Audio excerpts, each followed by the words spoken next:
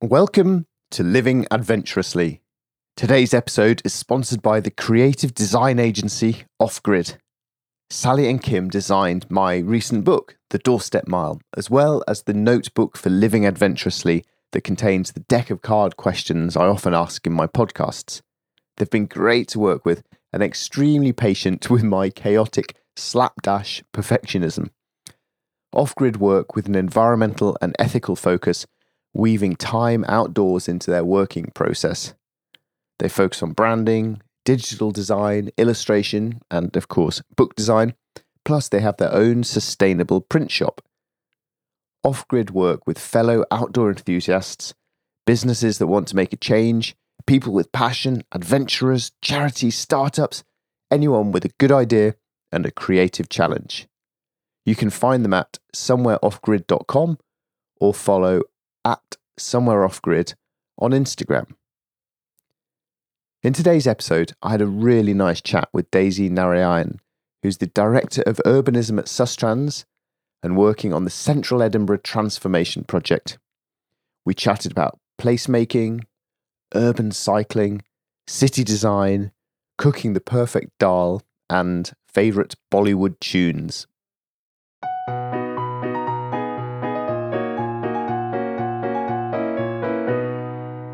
Hi, Daisy. My first question for you today is, what is placemaking?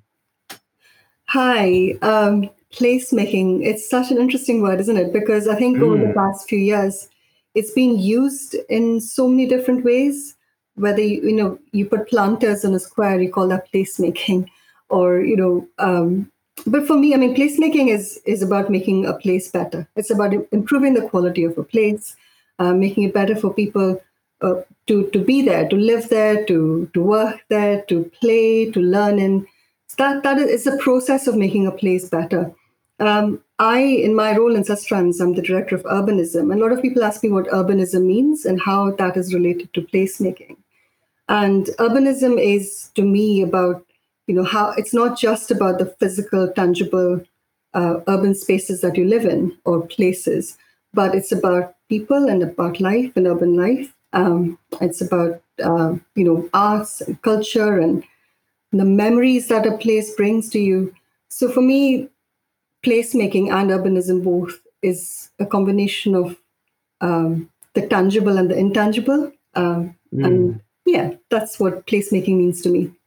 Okay. And I imagine the whole world of city design, I'm guessing perhaps it's something that when it's done well, the idea is you don't really notice it. I mean, I certainly don't walk around the city and think much about its design. I'm sure you're quite different to it. So what are the big aims that you're thinking of when you sit down to think, right, time for some city design work? What's the aims? That's such a big question, isn't it? Okay. But you are so right. It has to be intuitive. I think good design always has to be intuitive. You shouldn't have to be given lots of maps and lots of videos on how to use a space and how to use a bike lane, for instance. You should be able to go from A to B if you're talking about transport. And the city has to lead you naturally. It has to organically. You need to be able to enjoy where you are. So for me, there's something about your switch being off. So whether it's traffic or whether it's crime, everybody has an inbuilt security switch.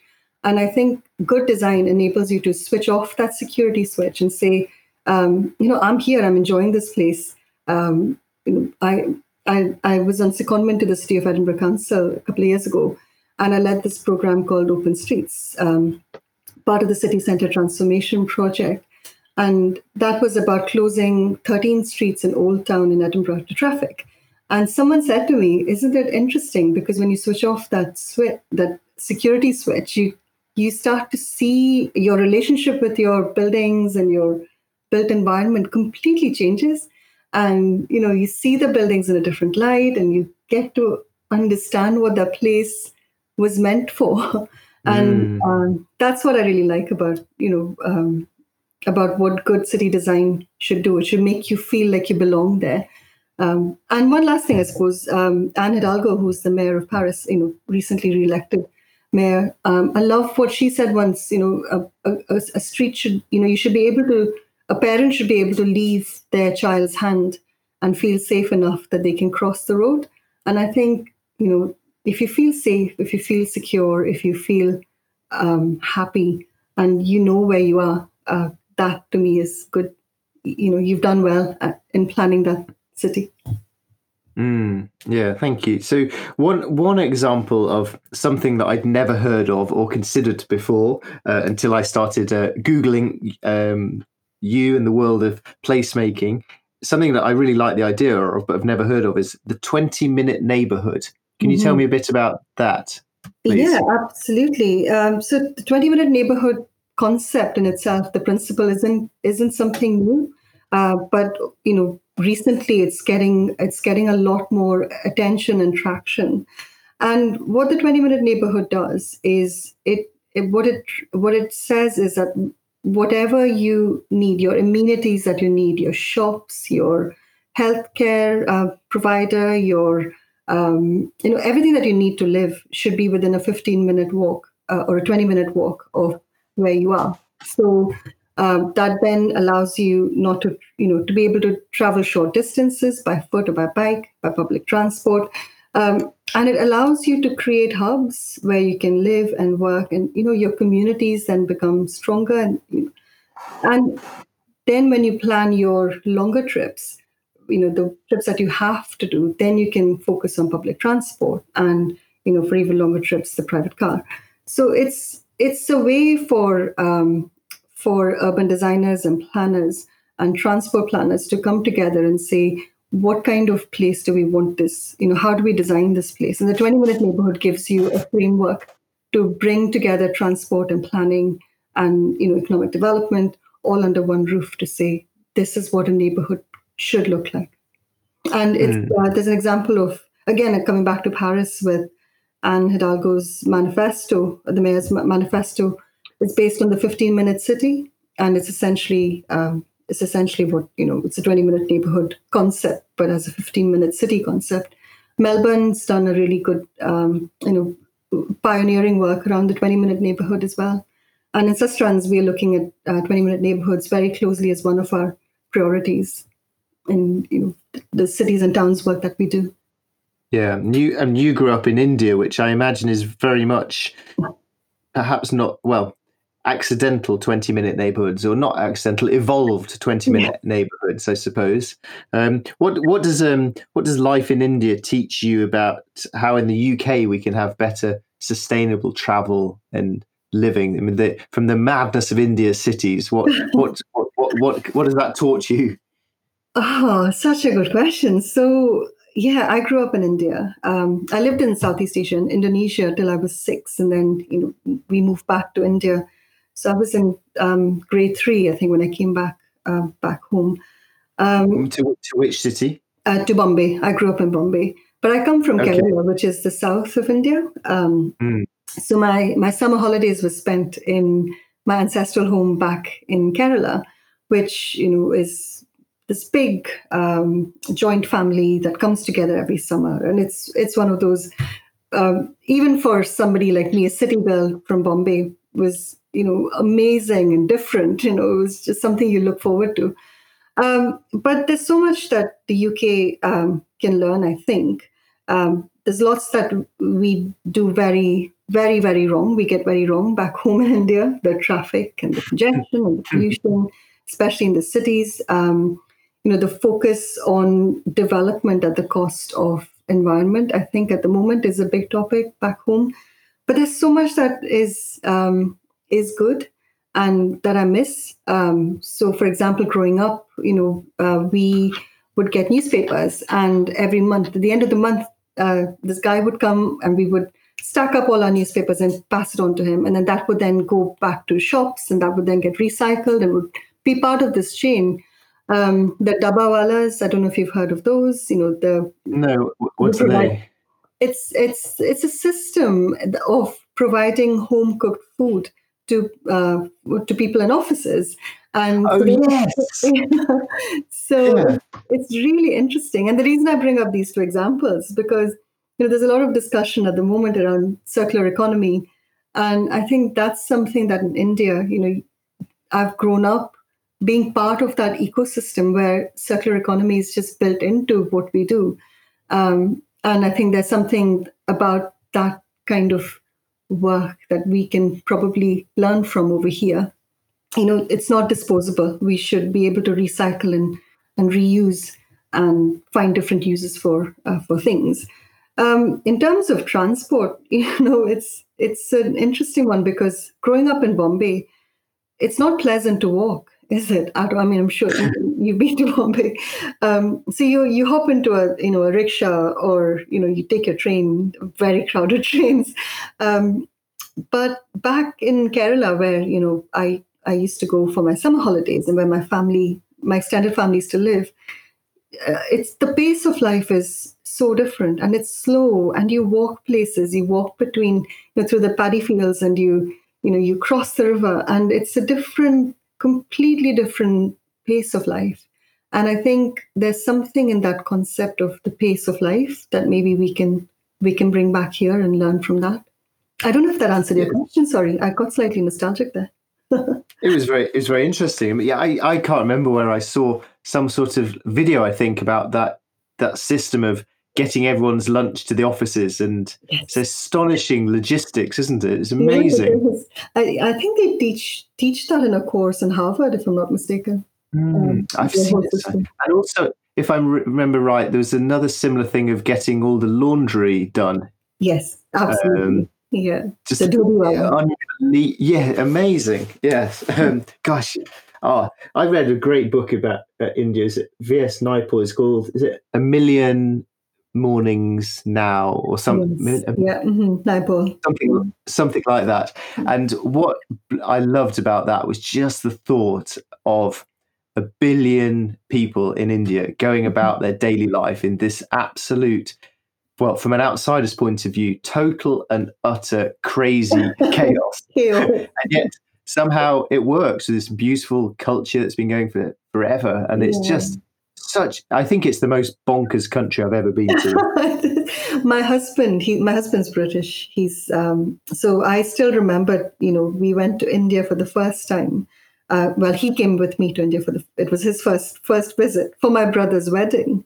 And, I'm sure you've seen weddings in India are crazy enough. But then to have your first experience of India and add on to that the bonus of an Indian wedding, I think bonkers is the word that he used as well. I think the traffic really gets, it is quite terrifying. And even when I go back now, it's quite nerve-wracking. But the smells, and it's so intense, and I think for me, it's so contradictory. You've got so much wealth and there's so much poverty, and it's just sits next to each other, and it's in your face. And my husband says to me about India that the fact that people look happy, despite whatever conditions there are. There is that feeling there is that energy and that joy and that happiness, even in the places you wouldn't expect. And, coming back to your question, I suppose, about what we could learn over here, maybe there's something about joy and delight and, maybe, I don't know. Yeah. Don't you find Edinburgh incredibly boring after Bombay? Or do you find it blissfully peaceful? I come back and it's so quiet, and the silence is deafening for the first couple of days. But then how incredibly lucky and privileged am I to have these two, places as my home. Wonderful. So you work for Sustrans, so you clearly appreciate cycling. What sort of cyclist are you? What category do you put yourself in terms of cycling? Good question. I don't consider myself a cyclist at all. I just hop on the bike when I want to get somewhere,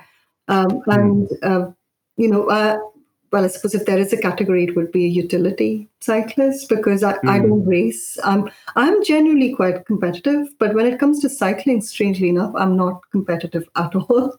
I don't race. I follow some. I've got friends who are amazing mountain bikers and things like that, but that's not me. I love cycling because it gets me places. I know, if I've got to go to a meeting, I know how long it's going to take. So it's just convenient. It's easy for me.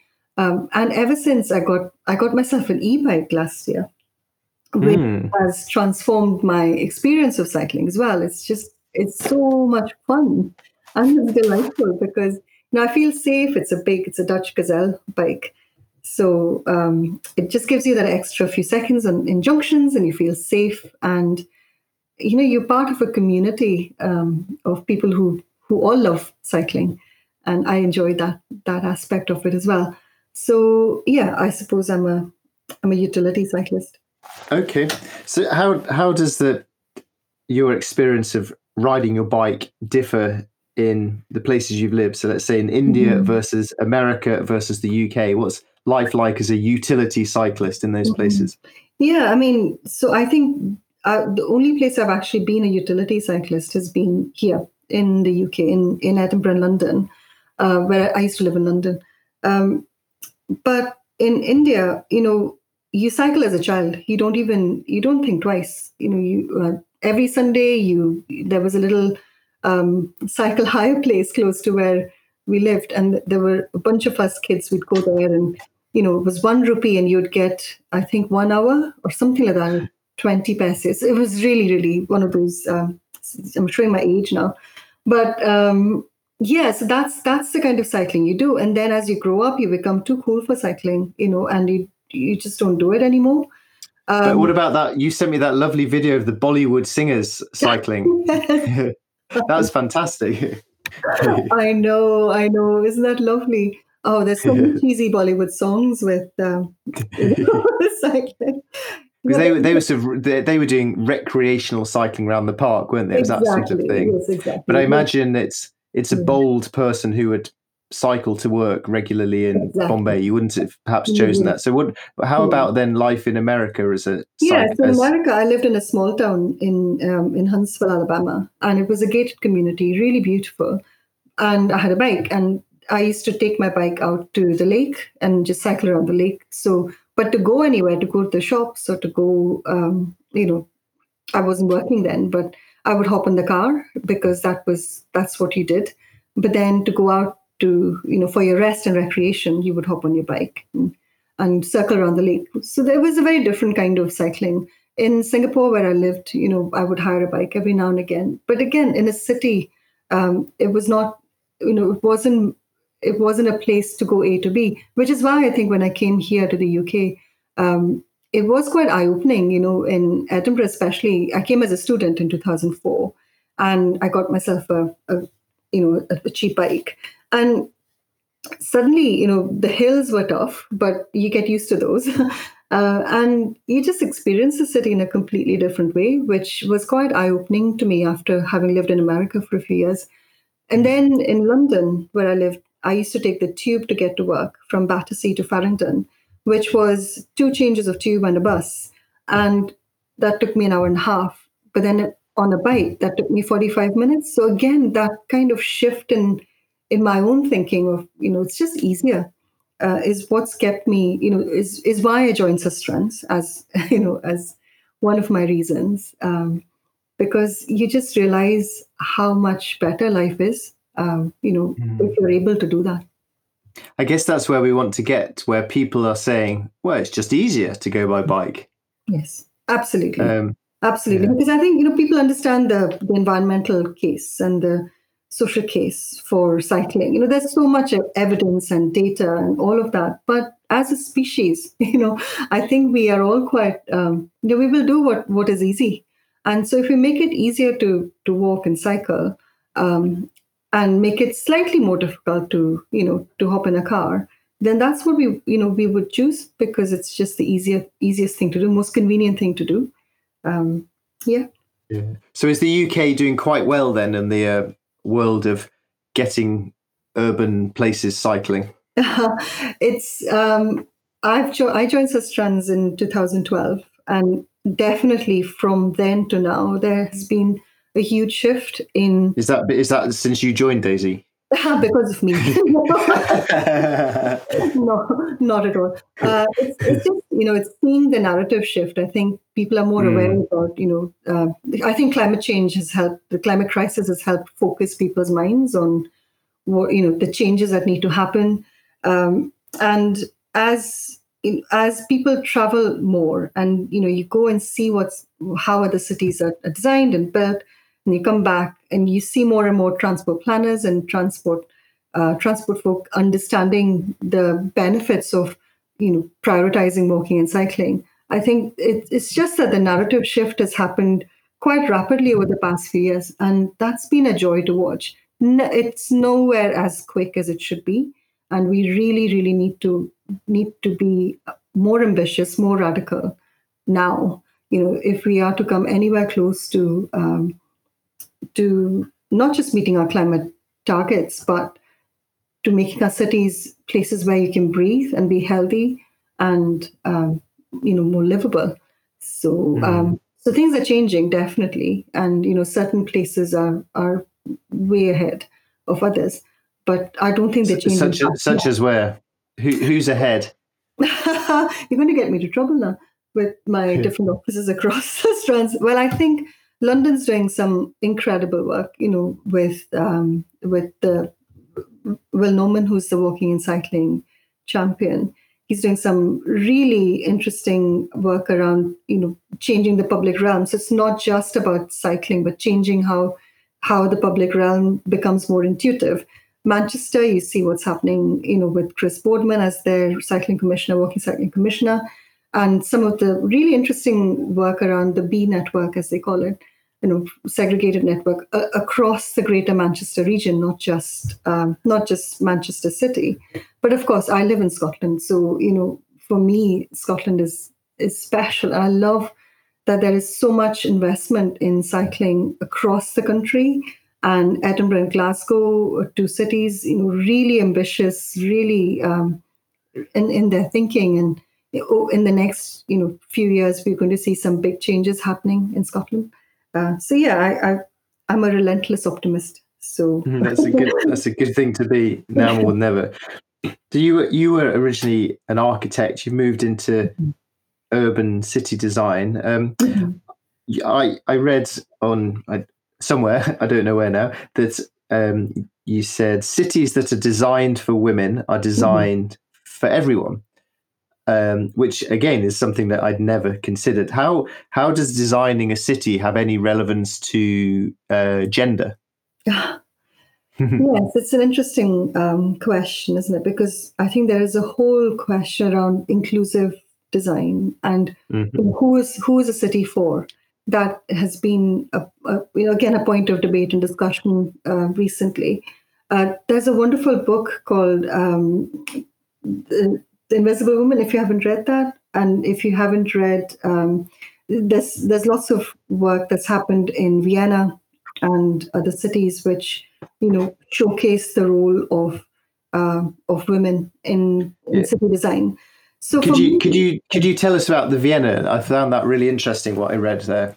Yeah, so was it a few years ago? I can't remember the exact, I think it was late 90s, where there was a decision made that, they had an exhibition that showcased the life of different kinds of, a day in the life of a woman, right from a child to a woman in a wheelchair, a woman who's working. It was a photography exhibition that, captured 24 hours in a woman's life. And that led to a debate around how different a woman's life, how different life is on average for a woman than it is for a man, and how things like trip chaining, is a term that means a woman on average will not go from A to B. They go from A to B to C to D. So you go from you drop your kids off at the nursery, and then you go to the shop, and then you go to your work, and then you go back to the shop, and on the way home.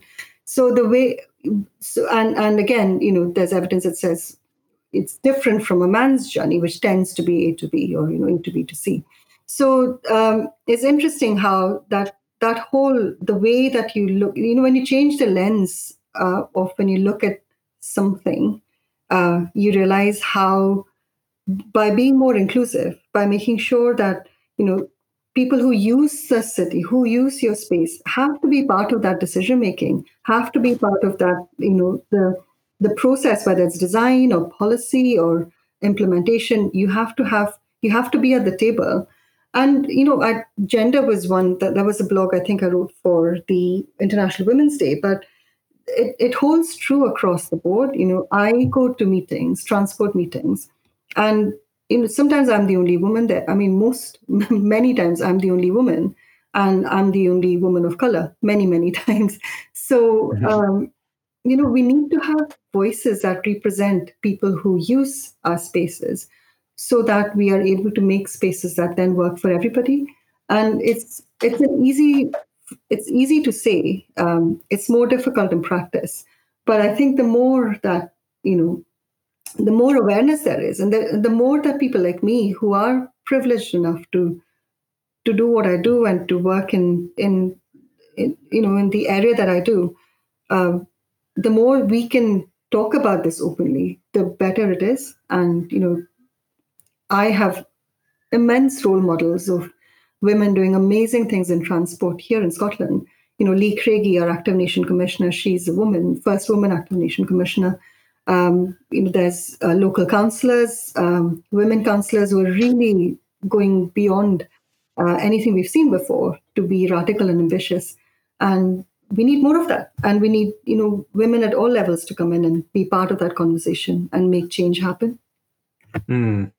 So getting me to change my lens then, how do we go about getting more women of colour onto bicycles?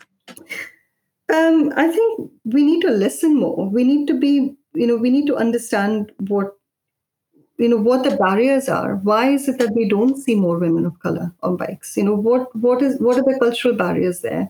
And there's some really amazing community work happening, across Scotland. In Edinburgh, we've got organizations that are working in the grassroots to get more people of, Black ethnic minority communities, people who look like me, on their bikes. And it's really interesting, some of the conversations around barriers. And I think, so the first thing, I suppose, changing your lens, is to not take things for granted and not say that, we've built this 2.5 meter wide bicycle path, and, so why isn't someone using it?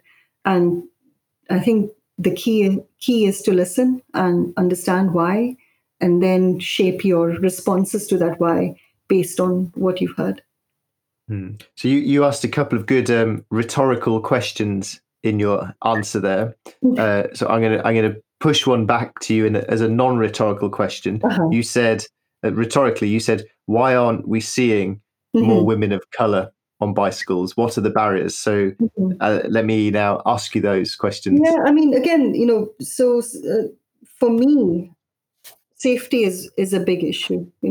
So if I don't feel safe, and that might be because of where I come from, it's not a cycle path that's not lit, for example, well lit. I come with that inhibition, and maybe it's not just for a woman of color, but that's an example I'm giving you. I need a place to feel safe, because where I come from in India, cities are not as safe as they are over here. So there are those deep-rooted cultural kind of inhibitions that we all bring to our lives. There's a wonderful group that's working in Edinburgh what do they call? They call SCORE Scotland, and SCORE Scotland is it's a racial equality group, and they have a project which is about getting Black ethnic minority folk on bikes, but working with children. It started off working with children, and very soon it became it expanded into families. And some of the ladies, they come from Uganda or African communities, and they said they had never even contemplated getting on a bike, because they wouldn't do that in their cities or where they come from. So it's that eye-opening experience for them to say, actually, this feels safe. But if that group weren't working in that community, you would never know. So yeah, it's just like anything. There is no one answer, is there? So a slightly rambling version of why I don't cycle. But I'll give you a happy story though. Okay. Last January, I was cycling to work, and it was a cold, wet day in Scotland, and Never. the AS, at the junction, I looked around on my bike, and there were 5 of us on a bike, all 5 of us women, and of different ages. One wearing a helmet, one lady wearing a hijab, and I had that warm, fuzzy feeling of saying, "Yes, we are getting something right." This is a city where this is happening on a January morning. Brilliant. Yeah, that gave me the warm, fuzzy feeling. Yeah, that's great, and that's a good that's proof of your work bearing slow, gentle fruits, isn't it? I think so. So, now the whole world's gone totally nuts, as we know, and we've thrown all the cards up into the air, and we have no idea how they're going to land. But I see it as there's great opportunities for change now. But you've written that without action now, there's a real risk that the car will become the default mode of socially distanced transport. Everyone scared of going on public transport. Will we end up just even more car focused than ever? So how can we make that not be the case in urban areas in particular? Yeah. I mean, we're seeing a lot of work happening on that exact thing at the moment, which is good to see. And I think lockdown was an opportunity for everyone, I think, to reflect on it was an opportunity to reflect on what you value. And it was interesting to see how communities came together to really provide resilience and strength to each other. Lots of my neighbors talked about birdsong. You can hear birdsong, isn't it lovely? And you discovering that you can just walk to that shop, and the 5-mile radius that you were given. All of that, it just brought with it that opportunity of a different kind of world. And I think that as lockdown is easing, we have to make sure that people don't forget that. People don't forget that they were able to go out and cycle with their families on the streets without being scared of traffic. When Wuhan came out of lockdown, I think it was 73 days in lockdown, when they came out, you saw, and justifiably so, people were scared to jump on public transport. So they went from 30% car modal shift to 65%. It's just a massive shift in people jumping in their cars. And because of that, we said, in Scotland, Scottish government and the work that we do with them, and across the UK as well, that we need to make sure that action is taken now while we're still in lockdown. This is in April, May, to put into place options. So when people come out of lockdown, there is a bicycle path that they can continue to use their cycle. Pavements have been widened, so you can socially distance and go for your walk. You don't have to jump in your car. And you can see now, as lockdown is lifting, you're starting to see more and more infrastructure coming into place, and you've seen that debate.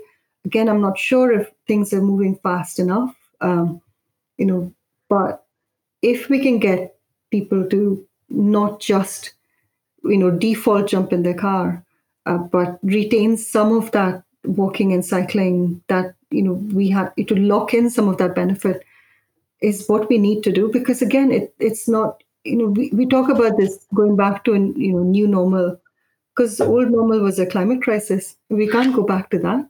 And steps that we take now will help us not just with the next 18 months, as we recover from COVID, but as we look to, addressing the climate crisis, which is a far bigger crisis than anything we've ever seen now.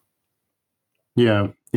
So, it's really highlighted all the crossovers between the quality of our places, public health, economy, transport, air quality, social justice and equality. All these things have been so highlighted in the last few months. So how would you like to see us reinventing the high street after all of this? It's a good day to ask that question, isn't it? Today, when there's been discussion in Parliament about how we recover from this economically.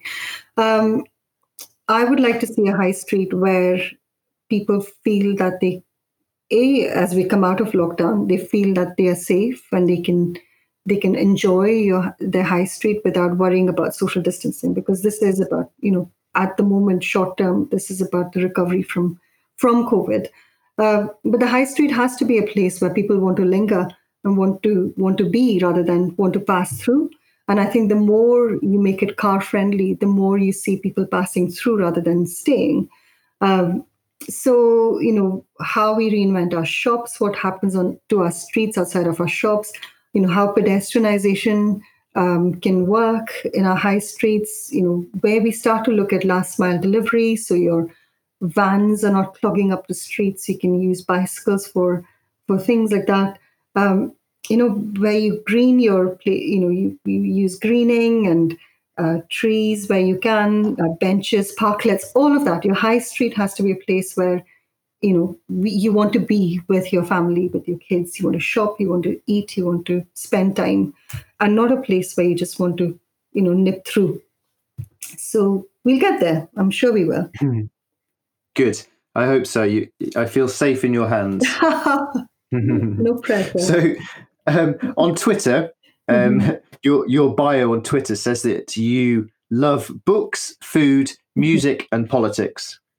I'm going to pass on the politics because it's it's nearly 5 o'clock and I'm feeling the need for a beer. But I would love to pick your brain for a recommendation of a good book or two, but something relevant to our chat that I might not have read. You mentioned Invisible Women. I've got that on my list. What are a couple of other books that you recommend? Well, see, so through lockdowns, I love to read and I love to, it's an escape.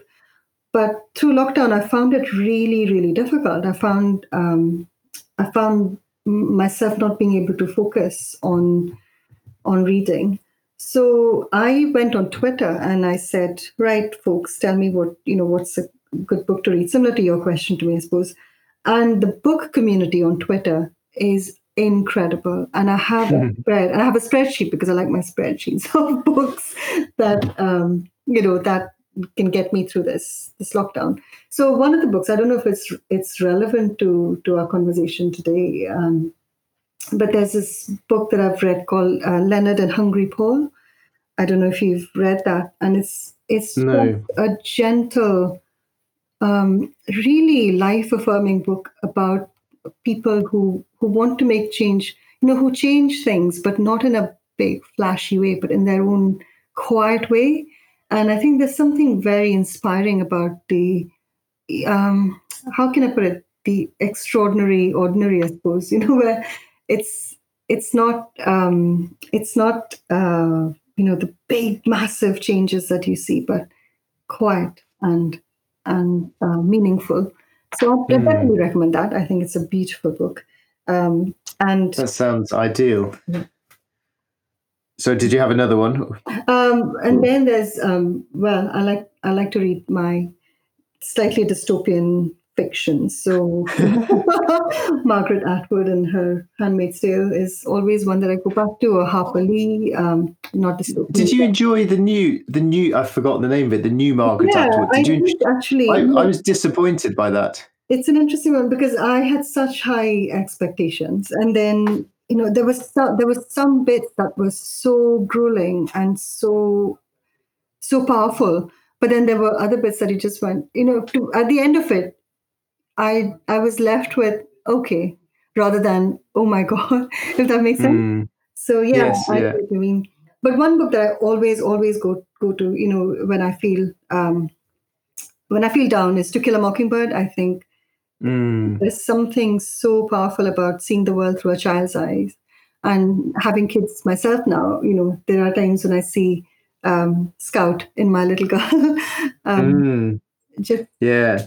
I suffered from having to read that at school and therefore thought it was rubbish and boring. And recently rediscovered it on audiobook, and yeah, Atticus is a wise man and Scout is a wise young girl, isn't she? Absolutely, absolutely. Yeah, My that's kids lovely. love to read. My little girl, she's 6, and she just absolutely loves to read. So I'm discovering whole new. Like, we're going back to Famous Five and Secret Seven, and this whole new series, Amelia Fang, things that I had never read. So it's a good transition phase for me right now. Reading Oh, these books. fantastic. Nice. And what about some music that you love that might well be new to me? See, one of the things that is the joy of having lived in so many different places is being able to immerse yourself in that culture. And for me, music is so intertwined with a place and with emotions. So, you know, at, it's an interesting one, isn't it? Because someone asked me the other day, "What's your favorite song?" I'm like, I don't have a favorite song. Tom Waits. Tom Waits is my go-to when I Oh, feel yes. something wonderful about his voice and the Oh, melancholy and the longing. you don't meet nice girls in coffee shops. Yes, exactly.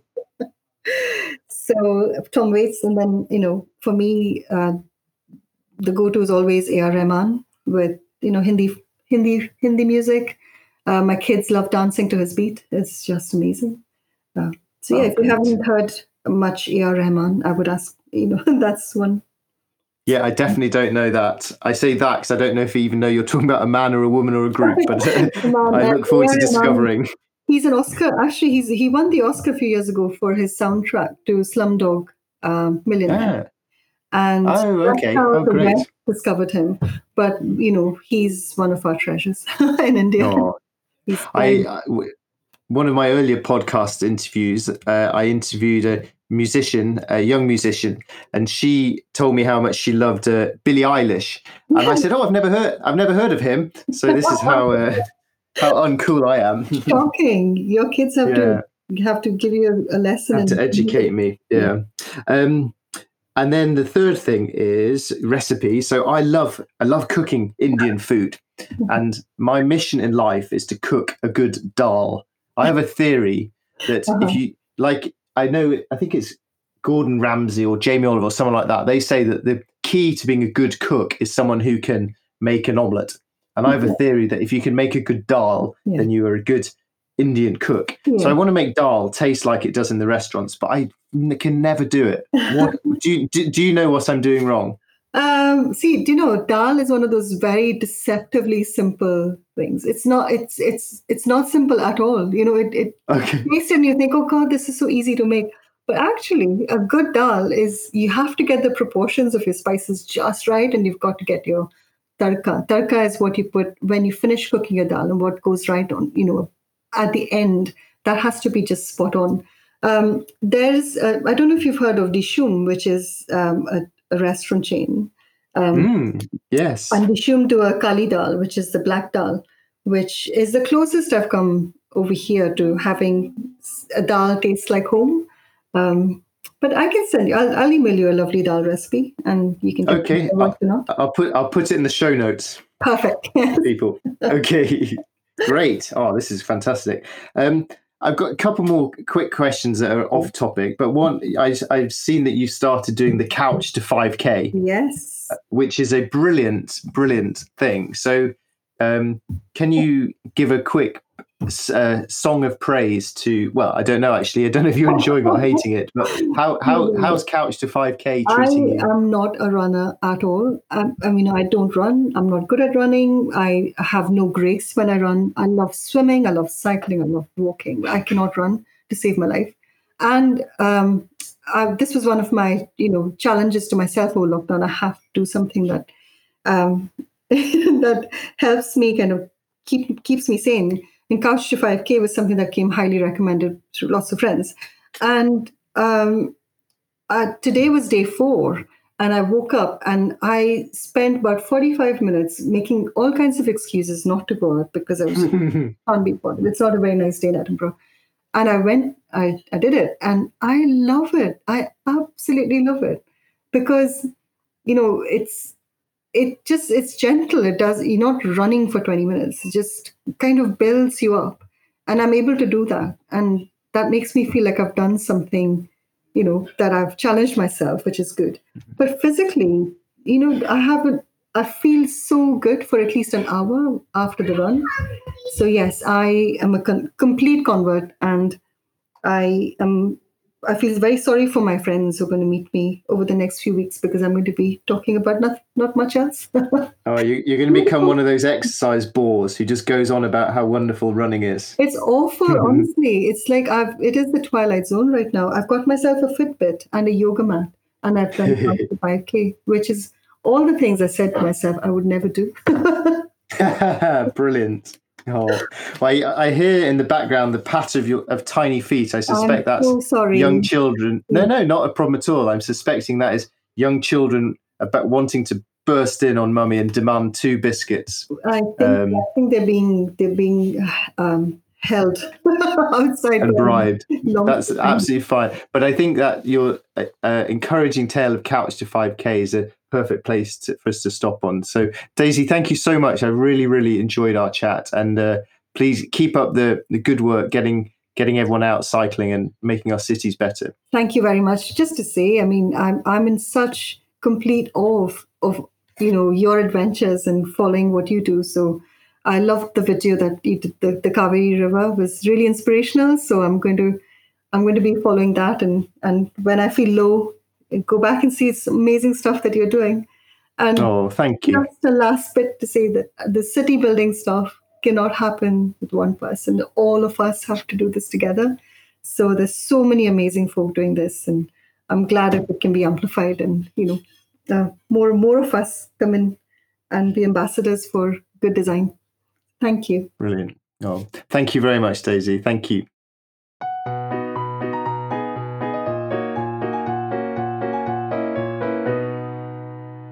I hope you've enjoyed this episode of Living Adventurously. If you did, please do rate and review the series on your podcast app. It really helps. Please also take a quick screenshot right now and send it to any of your friends who might appreciate listening. There are dozens of episodes for them to dip into. And if you enjoy mulling over the questions on my deck of cards, you can now try them out yourself. I've put them all into a notebook for living adventurously, which you can buy on my website. And whilst you're there, why not sign up for one of my 3 email newsletters or 2 other podcast series? Okay, enough of the sales talk. Thank you very, very much indeed for listening to Living Adventurously. I hope you'll come again soon.